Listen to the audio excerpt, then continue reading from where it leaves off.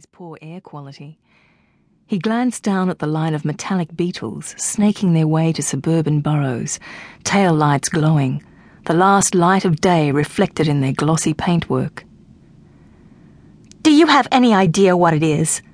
The woman's voice was edgy, querulous. The psychiatrist turned from the window to face his patient. "No, to be candid, I don't." "Surely there's another test they can take, another blood sample, something." "Rowena, we've done every test known to medical science. All the doctors can tell us is that it is probably some type of virus, possibly something you've picked up in Australia." Tears welled in the woman's eyes. "But it's killing me. God, surely they can do something." The doctor fiddled with his Gucci tie, then sat down and faced her. While he was concerned about her mental stability, he was shocked at the sudden decline in her physical health. In a town that idolized thinness, she was stick-like, though the doctors who had examined her had ruled out anorexia. The unexplained loss of weight had made her bones jut sharply against her skin, so that it appeared translucent, as if it would rip as easily as tissue paper. Her pallor was an unhealthy pasty shade that washed out her normal skin tones.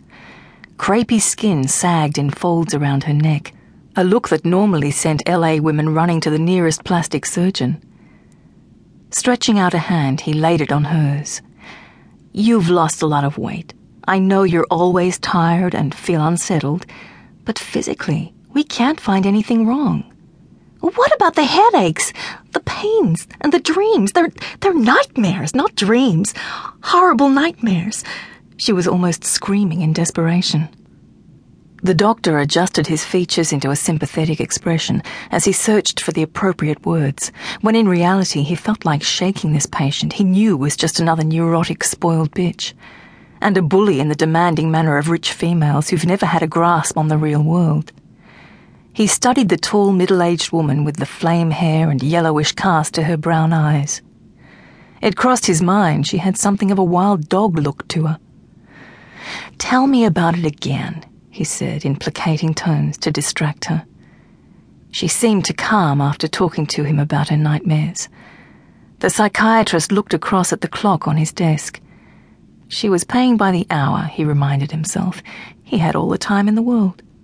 He leaned back as she closed her eyes and began. "I'm walking through grass that brushes my thighs. I grasp a handful to part it, and my palms are slashed as if by fine razor blades. Blood trickles down my fingers to the ground. Huge dark rocks rise on all sides, but they don't look solid. They seem precariously balanced, as if they might fall on me. The sky is bluer than any blue I've ever seen, and seems to billow like a marquee, and I fear it's going to sink down and smother me." "Are you afraid?" "No, I want to go on. I see an opening between the rocks and a cave.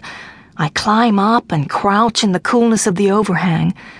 There are these fantastic paintings on the wall, and ancient white handprints. I put my own hand over a white handprint, and it leaves a smudge of blood.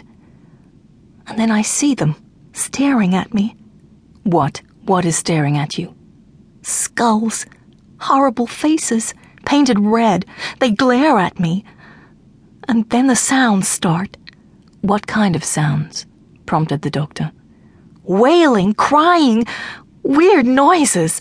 They seem to be from people, but I can't understand what they're saying. I know they're trying to tell me something." She dropped her face in her hands and started to shake. "The Kimberley is such a beautiful place. The people just amazing. But since I've been back, those voices come in the night. It's like they're in my body, trying to get out." She opened her eyes, staring wildly at the man facing her. "It's me or them. It's a war in me. They're trying to take me over. They're trying to kill me." The LA doctor, his body sun-parlour tanned, trimmed at the LA Sports Club, and dressed in designer labels, was a man whose professional and social radius rarely extended past La Brea to the east or Olympic to the south, and certainly never out of the 310 area code. Vacation